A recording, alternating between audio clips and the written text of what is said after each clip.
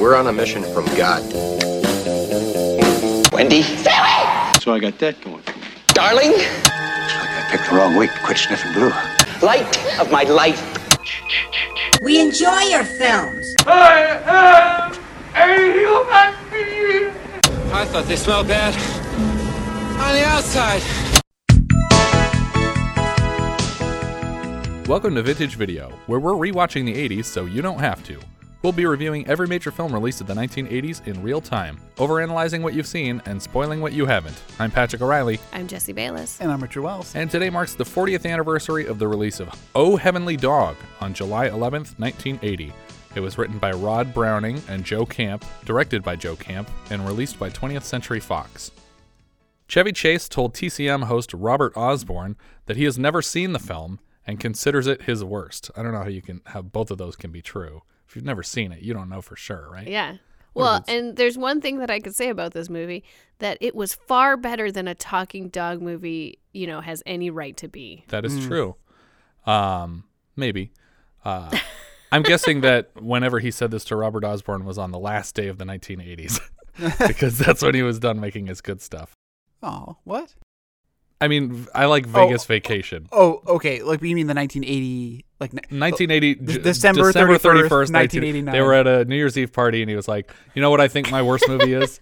The worst movie I made in the 80s is the first movie I made in the 80s. Got it. Well, if he's never seen it, I mean, based on just the facts alone, where he does voiceover for a talking dog who's trying to solve a murder, I'd say, yeah, that would be my worst movie. But then you watch it, and you're like, okay, you know what? It's all right. Okay, interesting. It was intended to be shot in England, but the required quarantine period for the dog would have interrupted production. So all the England stuff was shot in Canada, and a tiny Paris chunk was shot in France because there was no such quarantine there. Come on, guys. Quarantine's not that bad. Yeah. And there are some shots in England with a dog that won a contest because it looked enough like the dog in the movie that they could shoot stuff on location with it. I suppose. This dog is the most incredibly well-trained dog I've ever seen. It does some neat stuff, and then it does some stuff that I think I see what they're doing. I'm going to pull back the curtain on a few tricks here. It's all peanut butter. All peanut butter. He dialed that phone with the power of peanut butter. It's peanut butter all the way down.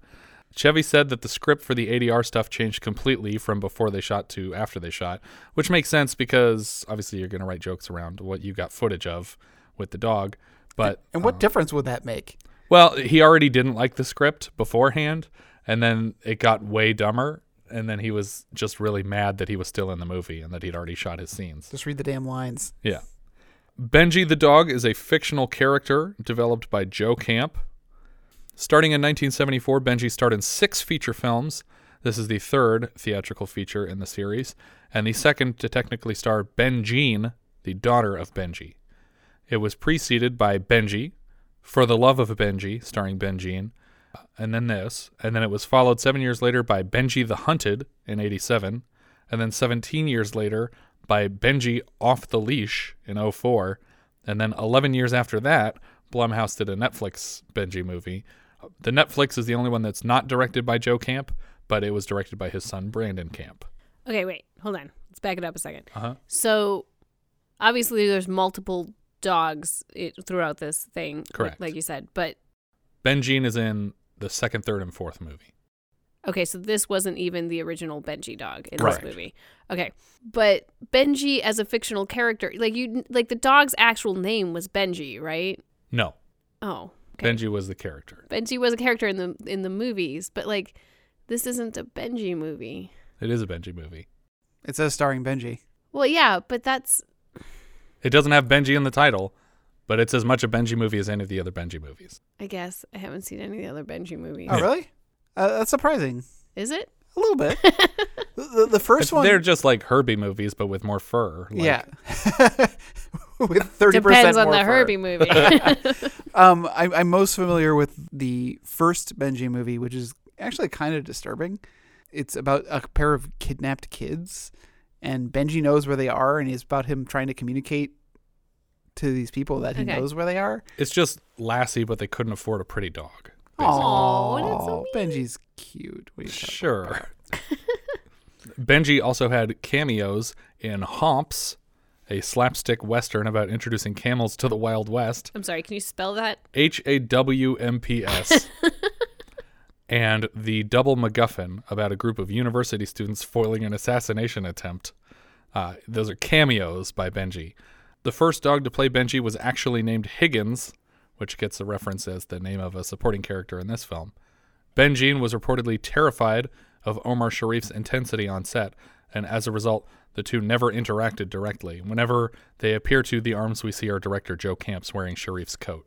Because the dog was freaked out, and Omar Sharif was apparently very upset about it, that the dog didn't like him. Okay, but I'm actually bothered by the fact that they said it was starring Benji when the dog that was in this movie wasn't Benji, and that Benji isn't even Benji. Well, it's just like starring Herbie. Yeah, I just don't think I'd put that in the credits. Yeah, but they did. Thunder crashes over a shot of Big Ben, and the bass line of Wings' song Arrow Through Me kicks up. I like this song. I like this song a lot. He does. I can attest to the fact that he's been singing it ever since we watched this movie. We see a man carrying a red umbrella and a sea of black umbrellas. I assumed very quickly that this was Chevy Chase because he's about a foot taller than everyone else. Right. Because Chevy Chase is like 6'5". And I'm pretty sure he's like just legitimately walking through traffic in London. Yeah. I don't feel like this is a closed set with like professional drivers. I think he's just walking across the street. I wouldn't put it past him. He seems to have developed a cold on his way to the taxi, and he gets his umbrella stuck in a tree as he's trying to get into it, but he's stuck long enough for a girl to intercept his ride, and so he crosses the street in front of them as revenge. And then he tries to get into a second cab, and the driver gets out and yanks him out into traffic, pointing to the sign on the roof as if it were turned off. And when Benjamin here points out that it is actually on, the driver slaps it and it just automatically turns off. He runs back. As if that's his fault, as Yeah. Chevy Chase's fault. Yeah. Because it's just like, what are you doing? See, it's off. It It's really clearly bothered this me. guy's bad. Yeah. Benjamin runs behind a double-decker bus that pulls away, revealing it has left him behind, a gag we saw earlier this year in Baltimore Bullet. Suddenly, a friend, Freddie, played by Laughing's Alan Sues, is there to offer Benjamin a ride. His voice sounds enough like Paul Lynde that Lynde evidently hated being mistaken for this guy. Benjamin opens Freddie's sunroof to stick his umbrella out because it won't collapse, and he says, Benjamin, it's raining. You must have noticed. You're all pruny. After they pull away, we get a quick gay joke with Benjamin letting Freddie know that he has mistakenly grabbed something else in place of the gear shift. We move into another full-length song as Freddie skids over curbs and dangerously between cars. Freddie drops him off. He offers to drive him closer to the office, but Benjamin insists that the Angel of Death is after him, and he doesn't want to risk driving any further with this guy, which it turns out was a good decision. I guess. It doesn't really make a huge difference in the long run.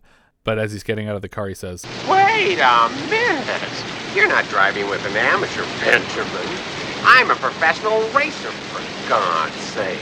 And then he drops back through his sunroof into the car and drives away. Benjamin makes a completely useless joke about selling shares of Freddie's life insurance premiums when Jackie comes rushing down the sidewalk carrying a box, and the two collide. He catches the box that she was running with, and she lands on his umbrella, officially killing it. And they stare at each other captivated for a moment, and Freddie leans out of his car and goes, Anybody hurt? I guess not. And then ducks back into his car and drives away. He eventually helps her up after uncomfortably long, and they flirt a bit. He asks how he can get in touch with her before they part ways, and she mentions, oh, well, I'm going to be in Paris tonight, but maybe later. And then she gives the stranger her full name and place of work, but not her phone number, and instructs him to call her Friday. So I guess he could call information for that place of business. Well, he would just call the paper and say, can I get her desk? Yeah. And he could leave a message there. Possibly. A third song kicks in, and it's, again, not stock music nonsense, so this was probably an expensive soundtrack. Benjamin heads up to his office, and the sign on the door reads, Browning and Shackleton, Private Investigators. Inside, his secretary Margaret is watering plants and hurriedly unbuttons his wet coat. She gives him notes on all the calls that he missed over the course of the day, and he hands her the busted umbrella. She asks if he wants it fixed again, and he says, nah, take it out back and shoot it. Would you actually fix an umbrella? So, like, this is. It seems like she's done that before. Done it before. Yeah.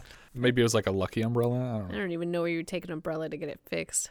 Well, perhaps in England, that is a trade. Yeah. This is true. The first song starts up again, the one I liked a lot. It's the best one anyway, so that's fine with me. Browning sits in his chair and he sucks down some Formula 44, which I'm guessing is some kind of British cough syrup. Maybe it was here too, I just didn't recognize it. He rolls over to the window of his office to light up a cigar as a customer enters. Browning takes his temperature while smoking the cigar when suddenly the customer speaks to him. He introduces himself as Quimby Charles, and he says he's here to buy protection for someone. When Browning explains that he doesn't do protection, Quimby says that he insisted on Mr. Browning and throws a big stack of money at him. Money Quimby seems to know that Browning needs to keep his business from failing. This should have been the first red flag if he's only asking you because you are desperate and apparently not good enough to keep your business running. I really am curious of how he came to select this person. It's something that's never really brought up again. But even when he's like, oh, you're familiar with my work? Like, you know that I'm good at my job? And he's like, no, I have no idea if you're good at your job, but I know you need this money desperately. And it's like, is that really how you pick who you're going to hire to protect someone? That seems like a weird choice. See, like, in Fletch, a similar situation happens. Yes, I made that note too. Yeah, and it makes sense in that context. Right. Because he's playing a person who is playing a person who's down on his luck and living on the streets and talking to horrible people. Yeah. In this, he's got his own business and things, I would imagine, unless this guy is using his station to get information. But then, I don't know, like this whole plot gets kind of a little convoluted. Yeah, but they mix it up a bit. Browning asks if Quimby's involved in organized crime, and he says that he's in Parliament. And then Browning says, 6 of 1. Browning heads to the apartment of the woman that he's been hired to protect. Moments late, it would appear. The door was open, and he enters slowly, calling out to her, and comes face to crotch with a big silver statue of a man.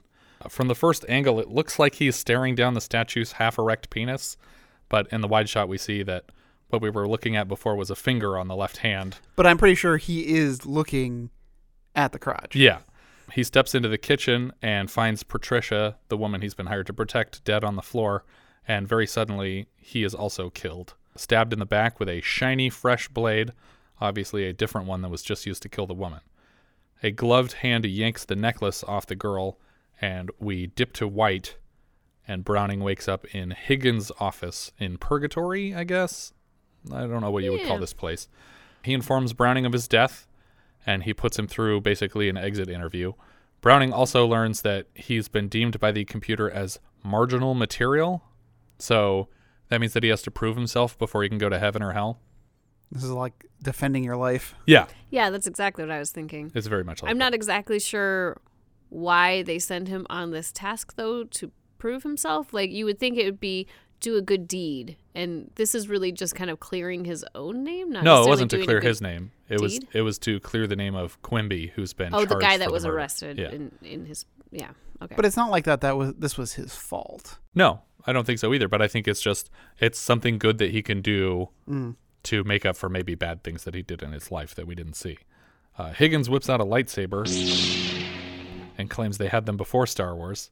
He uses it to gesture towards the marginal material chart that indicates he will have to prove his worth to determine his final destination here. Why were there separate charts for male and female? Because 75% of women go to heaven, but only 70% of men go to heaven. If you looked at the percentages on the chart. Is that really what the chart said? Yeah. Makes sense. Yeah. But why was there a lightsaber? Yeah, I'm not sure about that. He is assigned the task of returning to Earth to solve his own murder in exchange for going to heaven and avoiding damnation. Higgins shows him a newspaper article where Quimby Charles has been charged with the murder, but the man in the picture is not the guy who introduced himself as Quimby Charles. He finds out that he was set up by someone, and he curses the man aloud, and Higgins is not a fan of that talk. He gets very uppity when people use language in his office. Because Browning is a returnable, he has to go to a department that will find him a new body to go back into. And he says, why can't I go back in my own body? And he says, It has a hole in it. Higgins sends him to the department where a young woman is pointed into the line behind him. He asks her how she died, and after refusing at first to go into it, she admits, my vacuum cleaner. I'm not sure how she qualifies as a returnable unless a different vacuum cleaner was blamed for her murder. See, my first question at this scene was, why wouldn't he be allowed to talk to Patricia, who should also just be recently deceased? That's true. I was like, does he at least get to ask her what she saw or what she might, who she was? That's a good I point. felt like he's kind of being put into this a little bit blind when that information should have been available to him. Or maybe she's not there because she went straight to heaven. heaven. What? She was dating a lot of people at the same time. She's a woman, though. Yeah, but 1 in 4 don't make it. At the front of the line, Browning is manhandled by a German woman with Leia hair buns. She starts listing animal options, including a specific dog that will die in 45 seconds, and she's clearly annoyed that Higgins has suggested an immediate reincarnation for this person. Browning takes advantage of their shared hatred for Higgins. I did like that. Yeah. He calls him a bastard, and she's very turned on by this. Extremely. And more than a minute later, she finally surrenders him to the body of Benji, who should have died 15 seconds ago. He runs past the truck as it slams on its brakes in an alley. First of all, doesn't seem like the dog was going to die since the car came to a complete stop. Mm-hmm. But secondly, keeping in mind I'm not a student of religion by any means, I always thought reincarnation took place at the birth of the second vessel. It doesn't make much sense that you would dump someone into a full-grown dog who didn't actually end up dying. Yeah. I mean, if he weren't a lower grade returnable, would they have just being John Malkovich him into an unsuspecting person?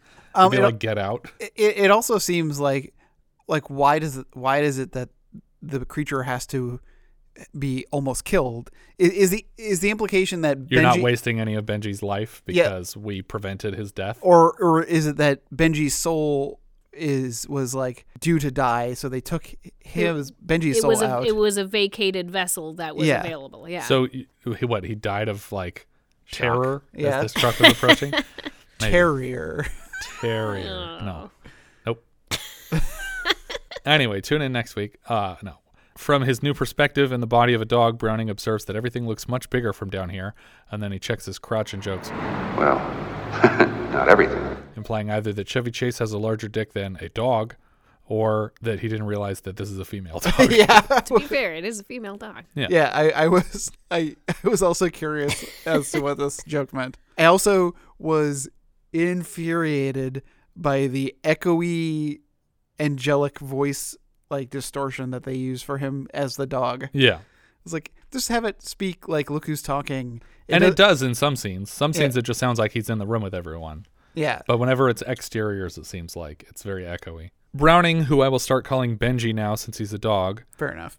Realizes he's in Paris when he sees the Eiffel Tower. Conveniently, the woman he crashed into on the sidewalk is here too, and he hitches a ride back to London in her convertible. But he's not actually Benji in this movie. He the is. dog's name is BJ. His name is Benjamin. Nobody uses the word Benji in this movie. Yes, they do. They do. Do they? Yeah. It's the last line of the movie. Okay, once at the end of the movie, they call him Benji. Yeah. You're Fine. welcome. Proceed. This woman, Jackie, is arguing with her publisher, Bernie. I think his name's Bernie. Bernie. About an assignment that she has been given or she chose. I'm not sure. Evidently, someone was murdered mere hours ago, and Jackie has already decided to write a novel about it.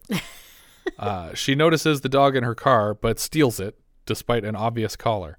Well, I wanted to bring this up because I was also wondering about the timeline. But since the newspaper already had come out that Quimby Charles is in jail, I'm assuming. I thought that was just because it was the next morning. I got the impression that the trial was over. I think some time has passed here. Yeah. I think he's in jail. I don't think he's been charged. No. I think when she went to visit him, it was in jail, not in prison. Well, either way, I think more than a few hours has passed. Yeah. Not enough to be way, like, yes, I should write a book I about think it's this. the next day, though. And I also don't know what drew her to the story because not knowing all of the facts, all you have is a second-rate PI and a woman who's an interior decorator was killed. Mm-hmm. And they're pinning it on this guy. They don't really make it clear how they decided that this guy was responsible even.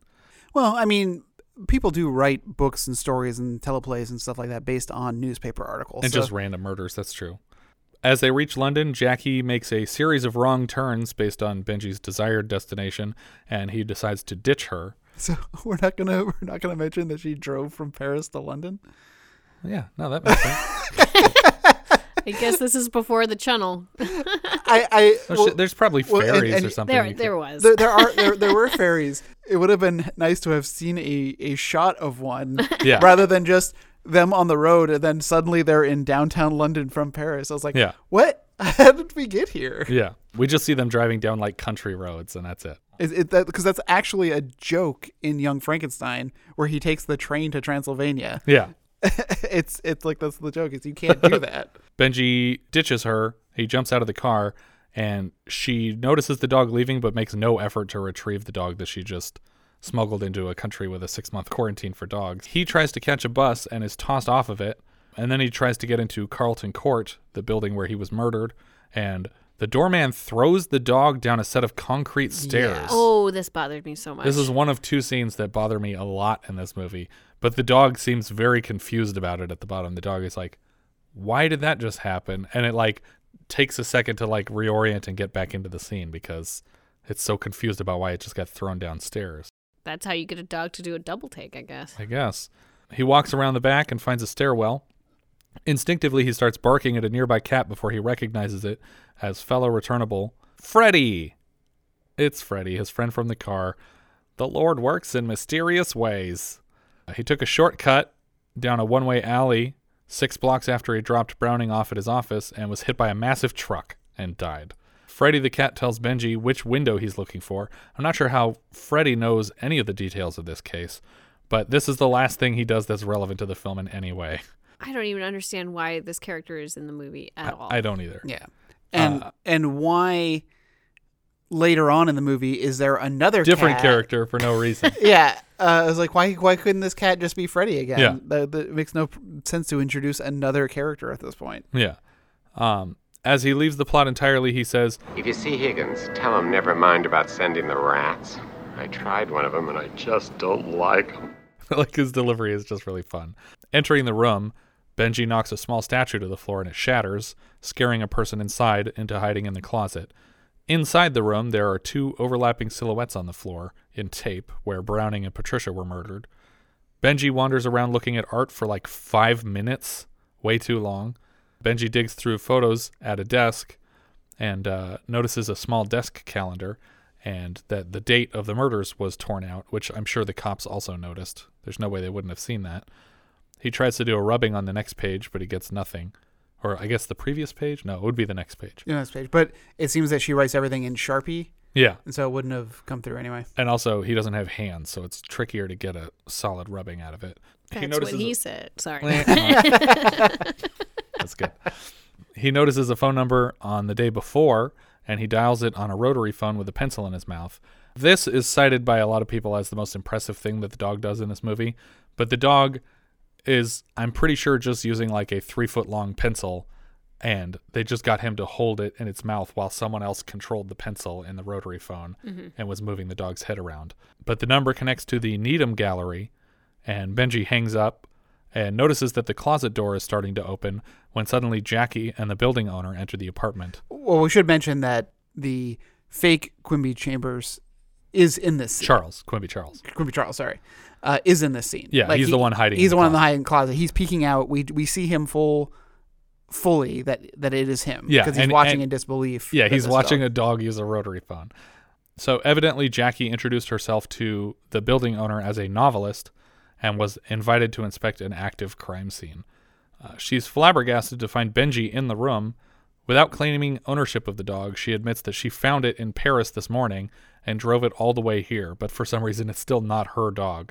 And she's only fairly convinced that it's not Patricia's. It's like, no. You found this dog in another country today. Yeah. It's not Patricia's dog. That doesn't make any sense. Just because it's here now, it's here because you brought it here. But she also has this weird like moment where she's making direct eye contact with the dog, like she suspects this dog is somehow involved. Yeah, and she's like, I wish you could talk. The building owner moves to call animal control on Benji. And so, I'm sorry, I when she says this to him, I was like, well, you can dial a phone and you can do a rubbing. Why can't you just write stuff down? Yeah, that's true. Like, I got really frustrated, or make barks in prime numbers or something like that. I'm sure that would have come across right away. They're like, that's a 7 for sure. I don't know what that means. It was just like, you can communicate. You're not like you mentioned. You're choosing not to. Yeah, it's not like you mentioned being John Malkovich before, where you don't have control Right. at a certain point, and you're just watching behind the veil. Until someone takes a picture of you, as Get Out would have it. Yeah. And then you escape for a second. Well, all I do know is that after Richard dies, I am going to watch out for animals, barking rotary prime phones. numbers. Prime numbers. That's incredible. Where did this dog find a rotary phone? The building owner moves to call animal control on Benji when Benji is suddenly gone. Benji is headed back to his own office, which is being emptied into the hall by two movers, one being the director, Joe Camp, and the other being producer, somebody else. I forget his name. Something Witt, I think. Jackie comes to the door and asks for Mr. Shackleton because she believes Mr. Browning to be dead, and Mr. Shackleton must be the leftover investigator. But it turns out that Margaret explains that she's Mr. Shackleton because Browning thought that two names on the door would look more professional. So there is no other investigator here. Right. And we have to be sexist and assume that it was a Mr. the whole time. Right. Jackie admits to Margaret that she has decided to write a book about Mr. Browning's murder a maximum of 12 hours ago. And Jackie takes a photo of Mr. Browning directly out of Margaret's hands and realizes, oh my God, this is the guy that I bumped into yesterday. Margaret says it's impossible that they knew each other because she keeps tabs on all of his lady friends in case she needs to reach him at their apartments. And Jackie deduces that must have been the day he died that they met, which is also known as yesterday. I don't think it was. I think time has passed. I feel also that time has passed. They make it pretty clear that time doesn't pass differently in the afterlife when she says a dog's going to get hit by a truck in 45 seconds. But dog seconds. Okay. I'll give you that one. Margaret leads Jackie into the office where Benji is sitting at Browning's desk holding the cap to the Formula 44 bottle in his mouth. Margaret asks if it's Jackie's dog, and again she refuses to commit to the pet she stole. Back at Jackie's place. When she's done at Browning's office, she looks back to the Benji dog and says, I'm going back to my place. You know where that is, right? And then she leaves, but then we cut to the apartment. She says what building she's in. Yeah. But then we cut to the apartment and he's there as Benji. Yeah. And she's feeding him. It's like, did you bring him or did he arrive on his own? He went there on his own for sure. She's making a gross meal for him. And then she moves to strip down for a bath. And Benji follows her into the bathroom when he realizes that she's naked and jumps in the bath with her. Next, Jackie, with Benji in tow, meets with the man accused of the murders, the real Quimby Charles. For no reason, she brings this dog into the jail. Yeah, it's purely for plot purposes. Yeah, because Charles even specifically says there's a rule here that forbids dogs from coming into the jail. And she's like, How'd you manage that? Dogs are not allowed. Seems they had an unfortunate experience with one that liked to eat prison officers. I have special permission. That's why we have so much company. yeah, I know. That's why there's extra people in the room. It's like, what does that mean? The dogs aren't allowed here. Well, you didn't have to make that rule. Yeah. It's purely so that Benji can get this information. Yeah. She tells Mr. Charles that she hoped he would recognize the dog because she has reason to believe it may have belonged to Patricia. No, she doesn't. She stole this dog in another country. Why would she think it lives here? Charles announces that a condition of his interview with her is that any information she uncovers in the course of her own investigation will be shared with his legal counsel because he thinks that she'll be able to prove his innocence. Which I think is fair. Yeah, absolutely. I think that's a fair deal. She acts very offended by it. Yeah, I was like, no, that's perfectly all right. Yeah. Like, if you found out that he was innocent, why would you be like, no? Gotta wait, gotta save it for those, like, fall release. Yeah. You're not going to ruin my paperback sales. We learned from a recording of the interview playing later that this man was in line for the prime minister position at one point, but those hopes are likely dashed now that he's in prison for life. She's furious that this guy didn't kill his girlfriend and might have cost her a novel that she has spent most of a day on. She parks outside Needham Gallery and locks Benji in the car. So the fact that he found out about the gallery doesn't matter because somehow Jackie also found out about it. Well, I guess he's just putting it together that this is the place. This is the place. Inside, there's lots of statues like the one of a silver man in Patricia's home. At the gallery, the host tells Jackie that Patricia bought the artist's last pair of works, a statue of Adam and Eve. They are interrupted by Lady Chalmers. Apparently, Patricia was working decorating Lady Chalmers' flat when she was murdered. The host leaves them to speak with each other.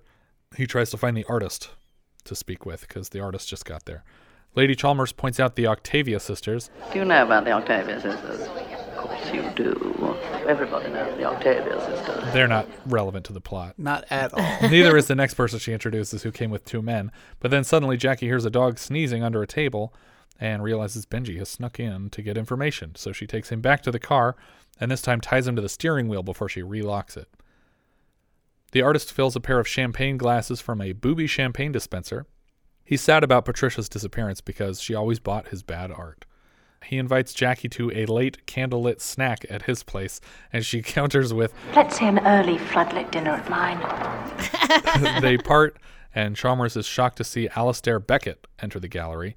Evidently, he is likely to fill the prime minister position that Quimby Charles was up for. She introduces Beckett to Jackie and mentions that the two of them were introduced by a mutual friend who met him in Switzerland. Swooshing down the hills, is that the proper word, swooshing? Beckett is particularly interested to learn that she's writing a book about Patricia and Quimby. Benji chews off his leash and sneaks back into the gallery. He finds Jackie chatting with Malcolm, Omar Sharif's character, and when Malcolm sees him, he looks completely terrified, as if the dog is acting independently of any human, which I guess is because he saw him dialing on the phone. And although Chevy Chase as Browning, as Benji, says when he notices like Omar Sharif looking at him, he says, "You've never seen me in this suit before." Yeah. He has no moment of revelation of like, that's the guy who paid me. Yeah. Like he's just taking everything matter of fact, and he even goes so far to say, "Who is this guy?" It's like, yeah, he's the guy who framed you. Yeah. How do you not know this already? It's so infuriating. Again, she denies it's her dog, and Malcolm leaves abruptly. Benji moves to follow him when he leaves, but is locked into the gallery when Malcolm closes the door on his way out. Benji pees on some art to try and get thrown out on purpose. After some chasing around with a bigger dog, Benji catches up with Malcolm, who grabs him and starts manhandling the dog against the sidewalk, somehow expecting to find important clues in his mouth. I don't know what he's doing to this dog. An older woman with an umbrella interrupts Malcolm's assault, and the big dog comes back to chase Benji down an alleyway. Jackie heads back to Carlton Court. She demands access to the crime scene, which has been understandably sealed. Jackie asks her publisher to help her get access, but he just published a book about Scotland Yard's greatest blunders, so he thinks they're probably not rushing to do him any favors.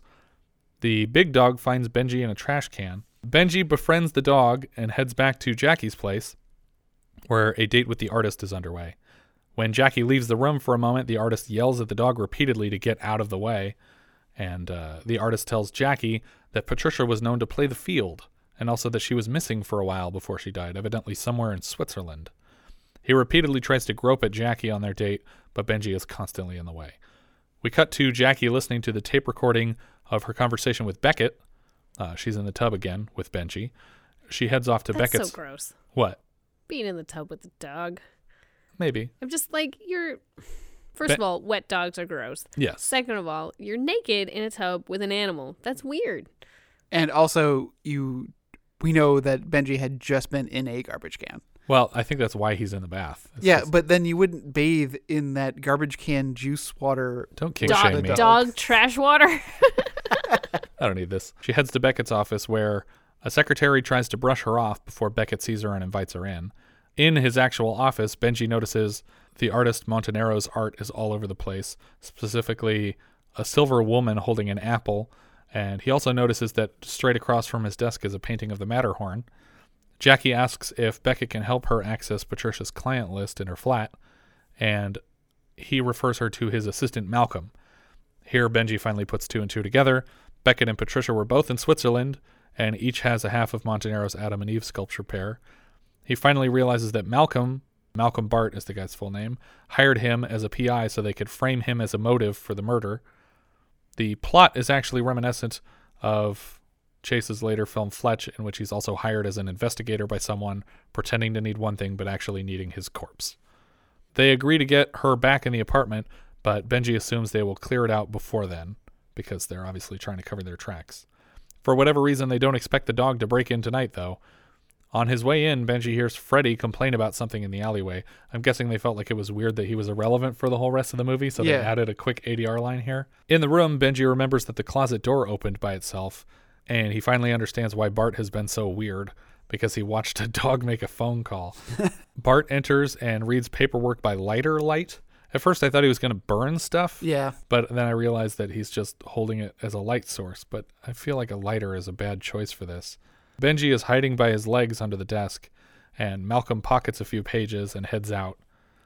Higgins enters and turns on the lights, defeating the purpose of Malcolm not turning on the lights earlier. Yeah, but he's like I don't know what he is, an angel? Sure, if he's an angel, maybe he's, Maybe the lights aren't really on. It's not really happening. Yeah. But for whatever reason, Benji is now Browning again. He turns back into Chevy Chase when Higgins is around because it just makes conversation easier. Higgins informs him that the German woman at the returnables office accidentally gave him to a limited returnable, which means that he will have to leave this body soon also.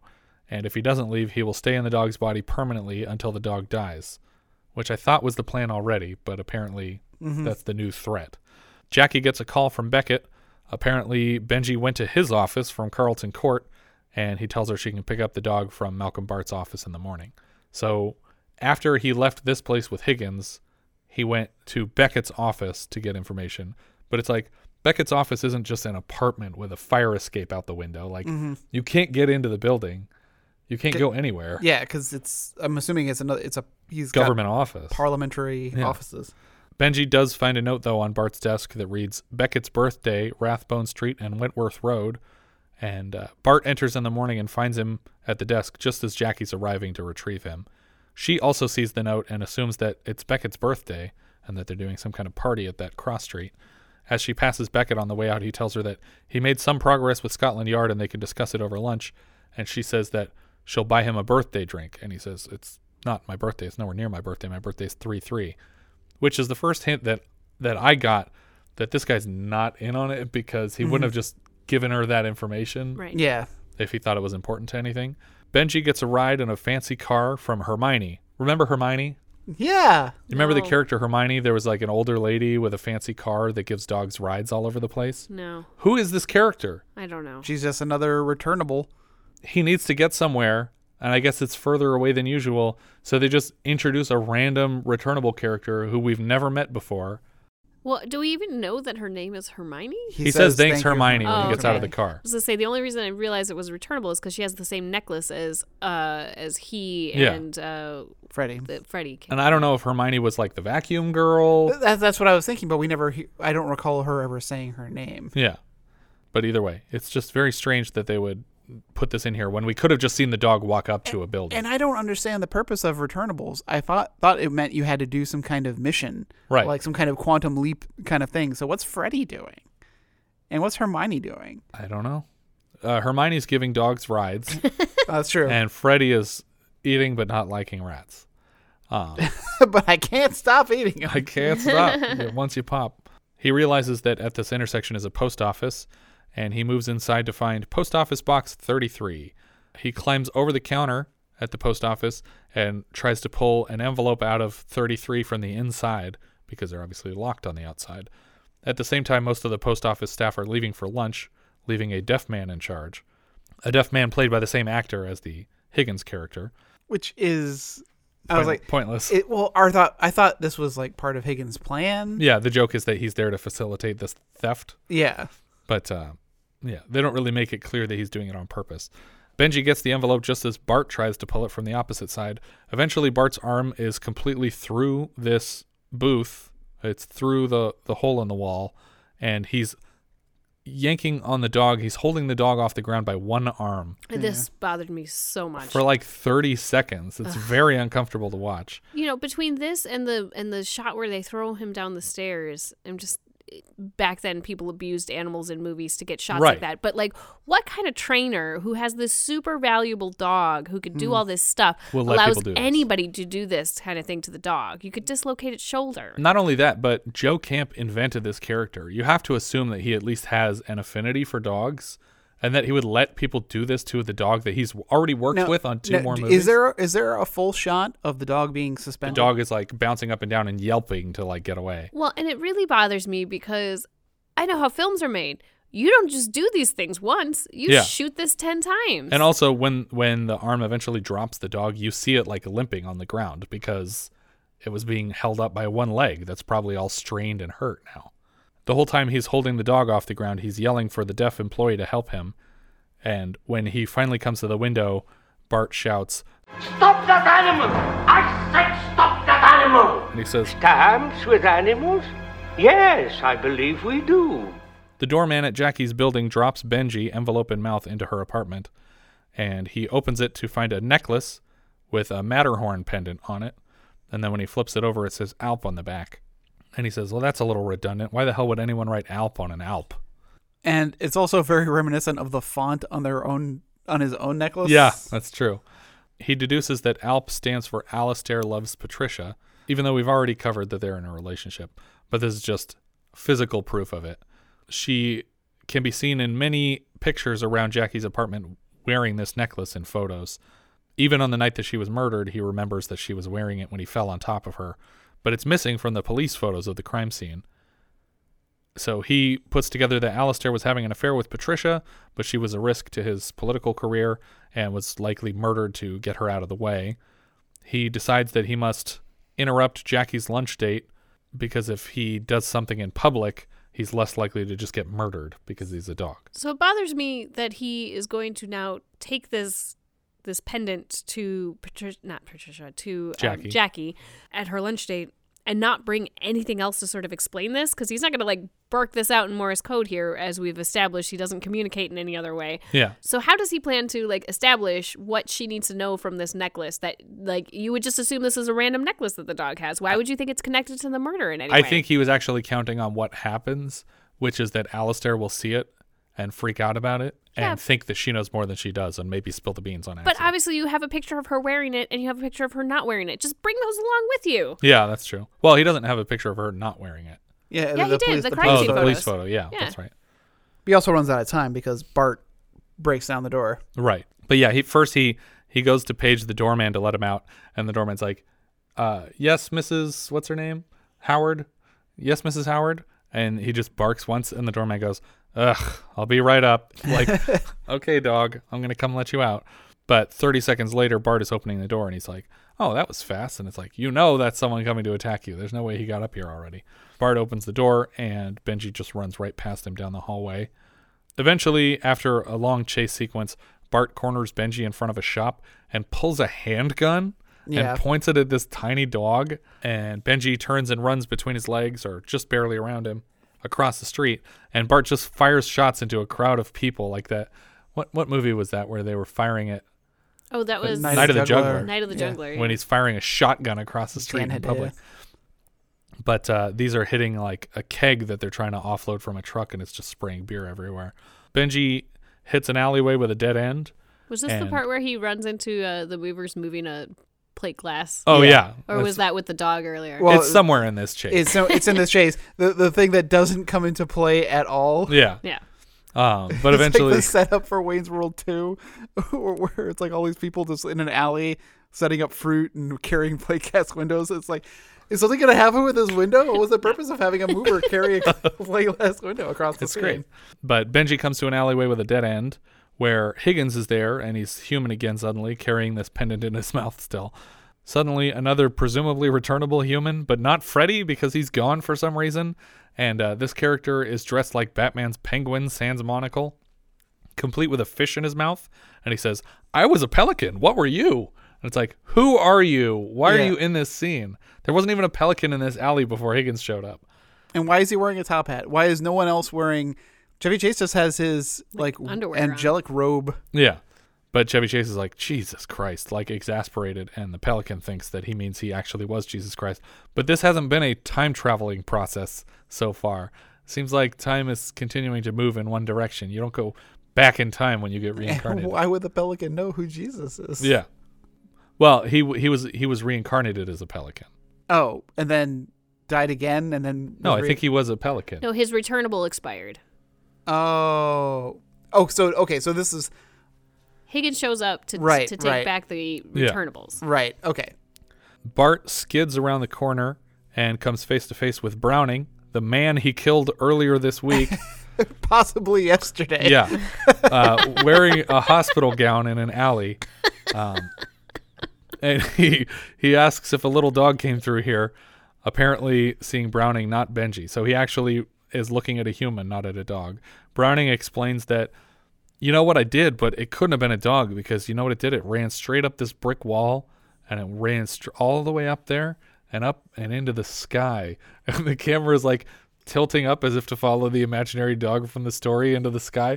I just like the feel of this. Like it's very like spooky and weird, but the whole time like they're cutting back and forth to Bart's reaction to this. Like, is he buying it? Is he freaked out about it? Is he freaked out about seeing the man he just killed standing there? Yeah.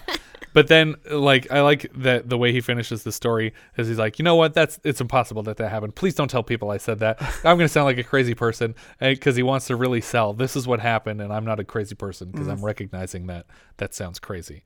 Bart then just wanders away like dazed and terrified that this ghost dog is coming after him. Chevy tells Higgins that he has surrendered to staying a dog for the remainder of its life. Benji and Bart chase each other some more. I think this is where they go past the window movers. And then eventually they get to the patio where Jackie and Beckett are having lunch. Just as Jackie is insisting that she didn't know any of these people before she decided to write a book about them, and they're still warm corpses, Benji pops up with the necklace at the edge of the table, and Beckett turns dark very quickly. He is accusing her of being a liar, and she's been lying this whole time.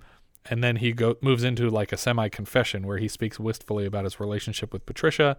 And she is trying to put this together as quickly as she can and comes to the conclusion that he must have killed her.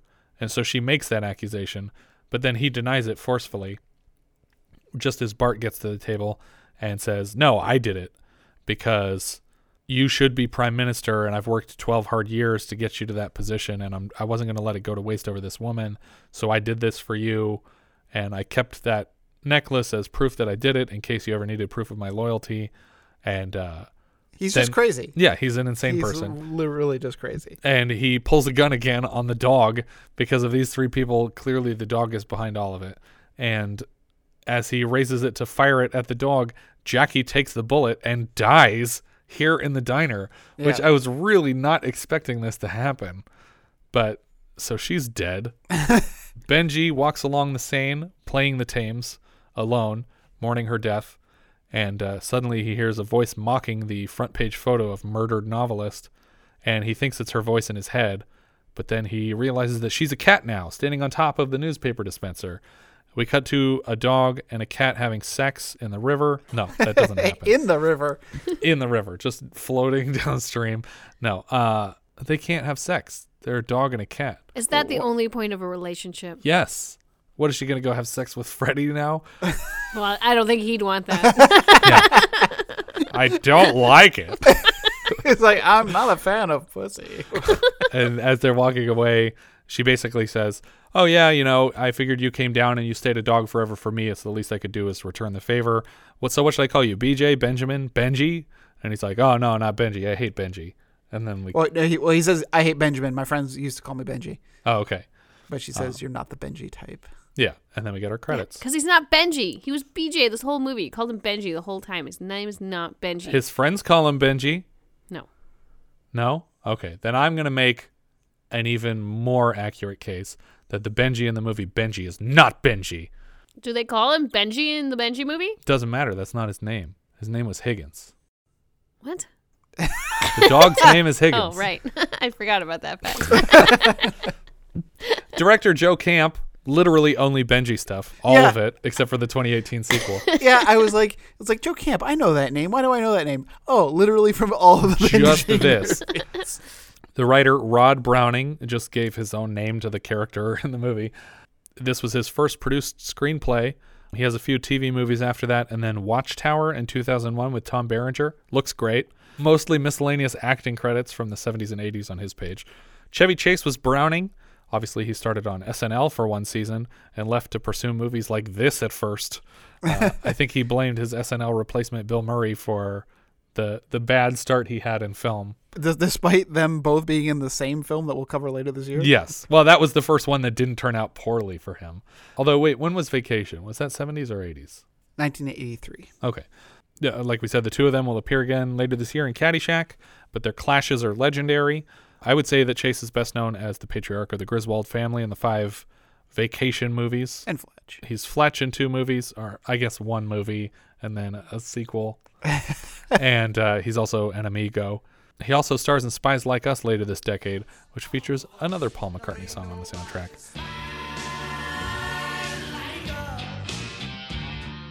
Ben Jean is credited here as Benji or Ben Jean, and her next credit is her only non-Benji role in the Chuck Norris film An Eye for an Eye in 1981. Then we won't see her again until the next Benji movie in 1987. She also starred in the Benji TV series, which was called Benji, Zax, and the Alien Prince. Huh. Sounds great. Jane Seymour was Jackie.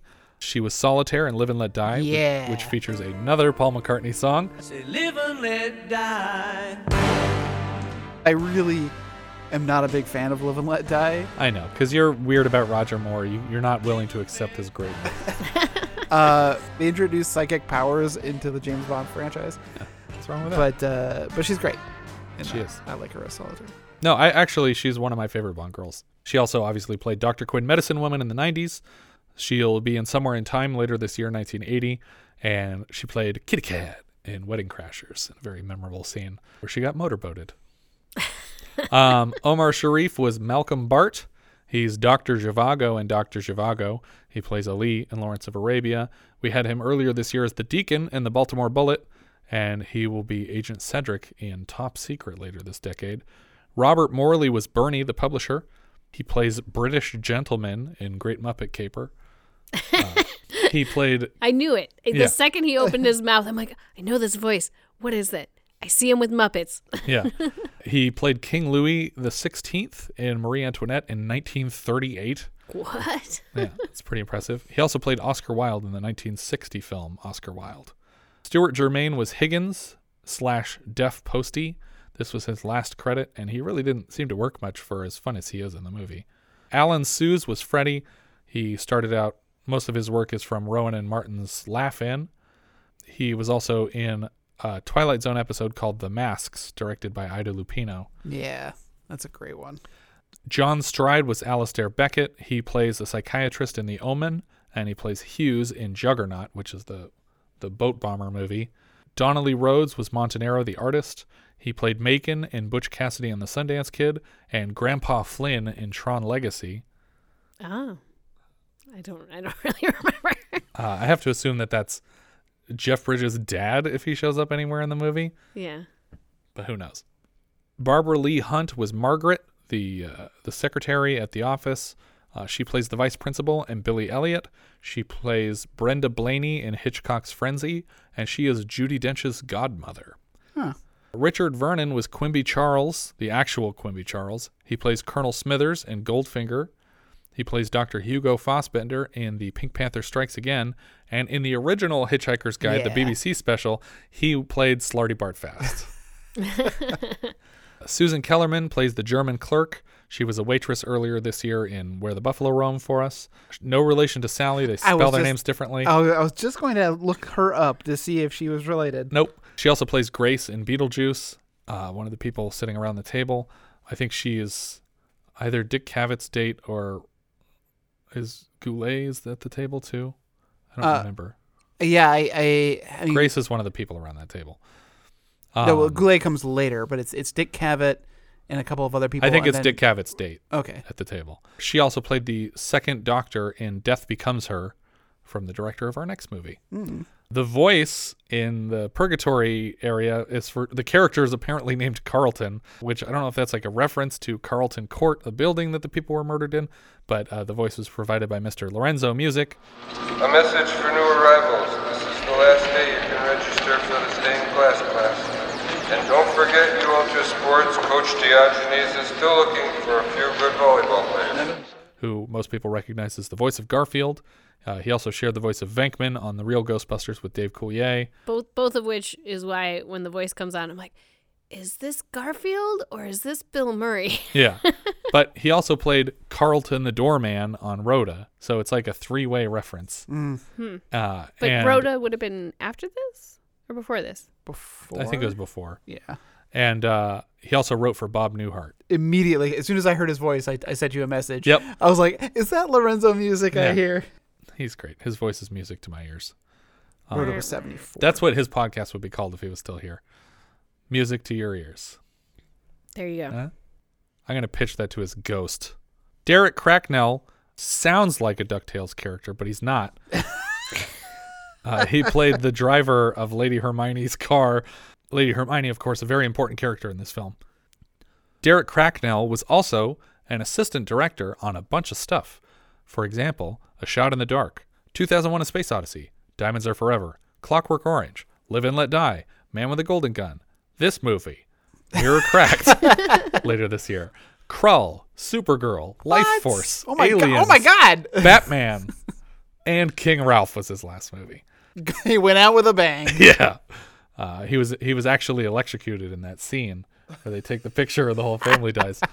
No, I don't know what happened to Cracknell, but he was a cool guy and he got to work on a lot of awesome movies. So nice work, Derek. Yeah, this movie was okay. I feel like there's a lot of loose ends that don't really work out. And I feel like for a private investigator, he's played as very slow on the take, piecing things together. Well, I guess we don't really ever cover why he is selected out of all the other people that he could have hired. It's not like it's not even as well established as in Private Eyes, where they're like, "Oh, I saw you on the front page because you're bad at solving murders." Yeah, exactly. Like I needed some kind of context for him to have specifically sought out this person. Yeah. So, but like when you think it's a talking dog movie, you assume it's going to be a cheesy family film. You do. This wasn't that. And it was marketed as the first adult Benji movie. And the advertising made a point like, this isn't like a typical Benji movie. Don't bring all your kids. Yeah.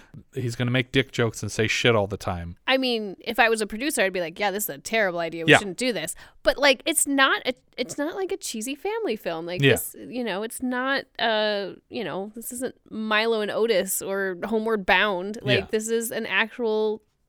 Okay, pump the brakes here. we're not gonna. We were talking about Homeward Bound, and we are not going to talk negatively about Homeward Bound. We're not going to talk negatively about Homeward Bound. We're mad that they threw a dog downstairs here, but a cat over a waterfall. That's fine. That's fine. Okay. Well, okay. Insert cheesy talking dog movie here. Yeah. It's not Look Who's Talking Now. Yeah. Okay. Yeah, I don't think anyone pointed a gun at the child and Herbie goes bananas. That's what it feels like when it happens in this movie. It does feel like you're in a kid's movie that suddenly veered left. Right. And there was definitely, statues with naked bits and I definitely get the impression and stabbings and I think this was rewritten a bunch because there's so many storylines that are picked up and just dropped completely. And like you said, the Freddy character plays no part. Yeah. In the overall what's happening. I mean, he might as well have just bumped into her on the sidewalk outside of the hotel, and it would have made as much sense as him getting a ride from his friend for a few blocks. But, I'm going to stand by the fact that it wasn't bad. It was just, it could have been better. Okay. That's fair. I mean, there was nothing that, stood out as being specifically bad. I just felt like it was very scatterbrained, and it's not like this follows this logically, which follows this logically in a straight path. It was just kind of like, let's do this now. Let's do this now. But I stayed engaged throughout the whole film. Sure. And I didn't want to give up on it like so many films I've already watched this year. And it had a decent story. Yeah. So I'm guessing up or down for you. I'll give it an up. Okay. I'm not going to give it an up. Just personally, it's not my kind of movie. I probably won't watch this again, and I probably wouldn't recommend it. I am also not giving it up, which I guess is giving it a down. I feel like this is my first sideways. Can I do that? Can I give it a sideways? You can only give one movie in our entire 40-year podcast. Sideways. 40 years. And that movie will be Sideways. Yes. No. I'm giving this a sideways. It's exactly in the middle of my list forever. I had seen this movie as a kid. The only thing I really remembered was that she also died. And I was not expecting that at all. That was literally the only thing I remembered from this movie.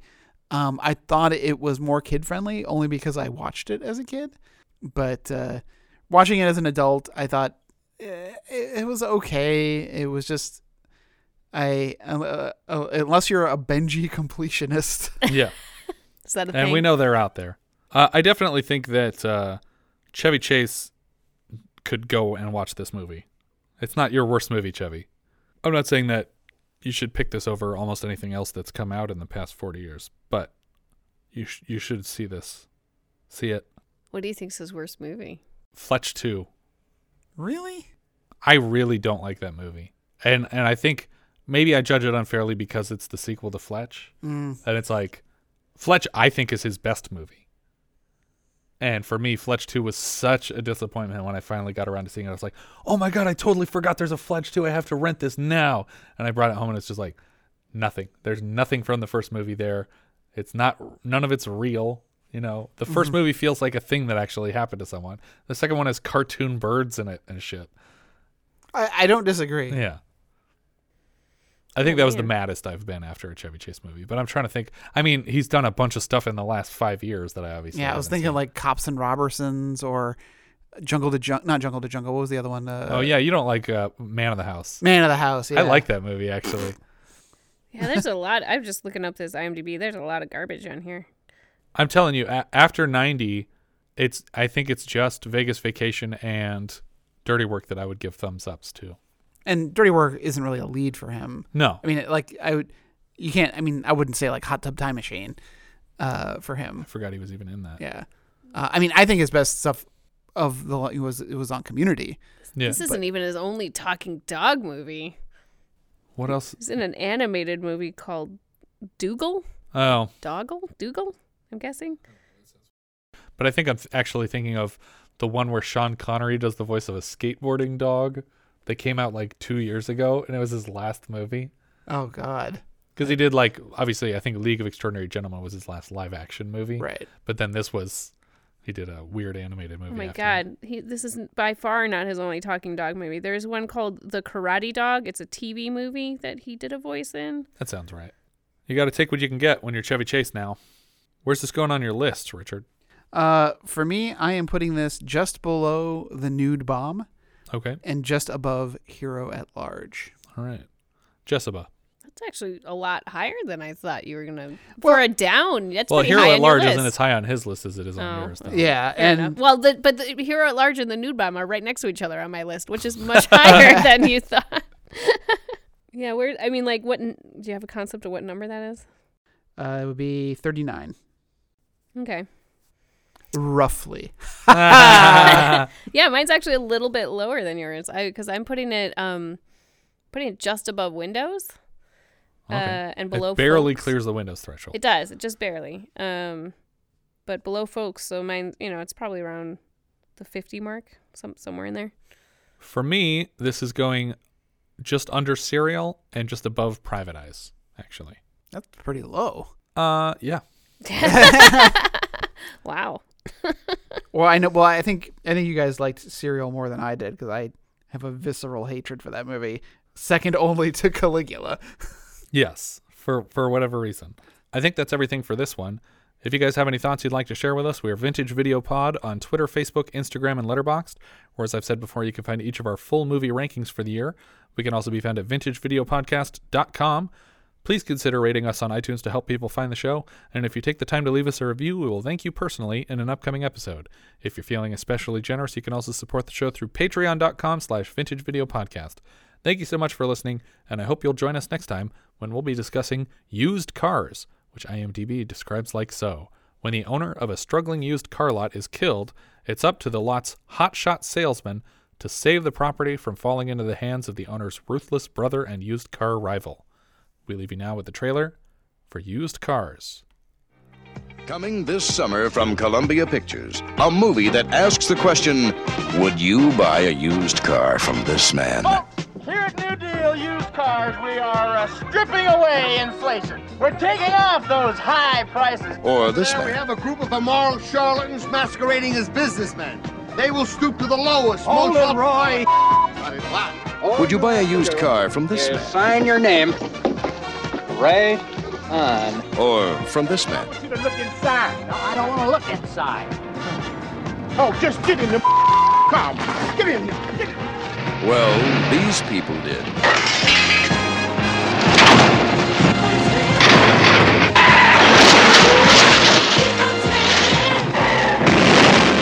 Used Cars, about a group of dedicated businessmen who'll do anything to sell a car.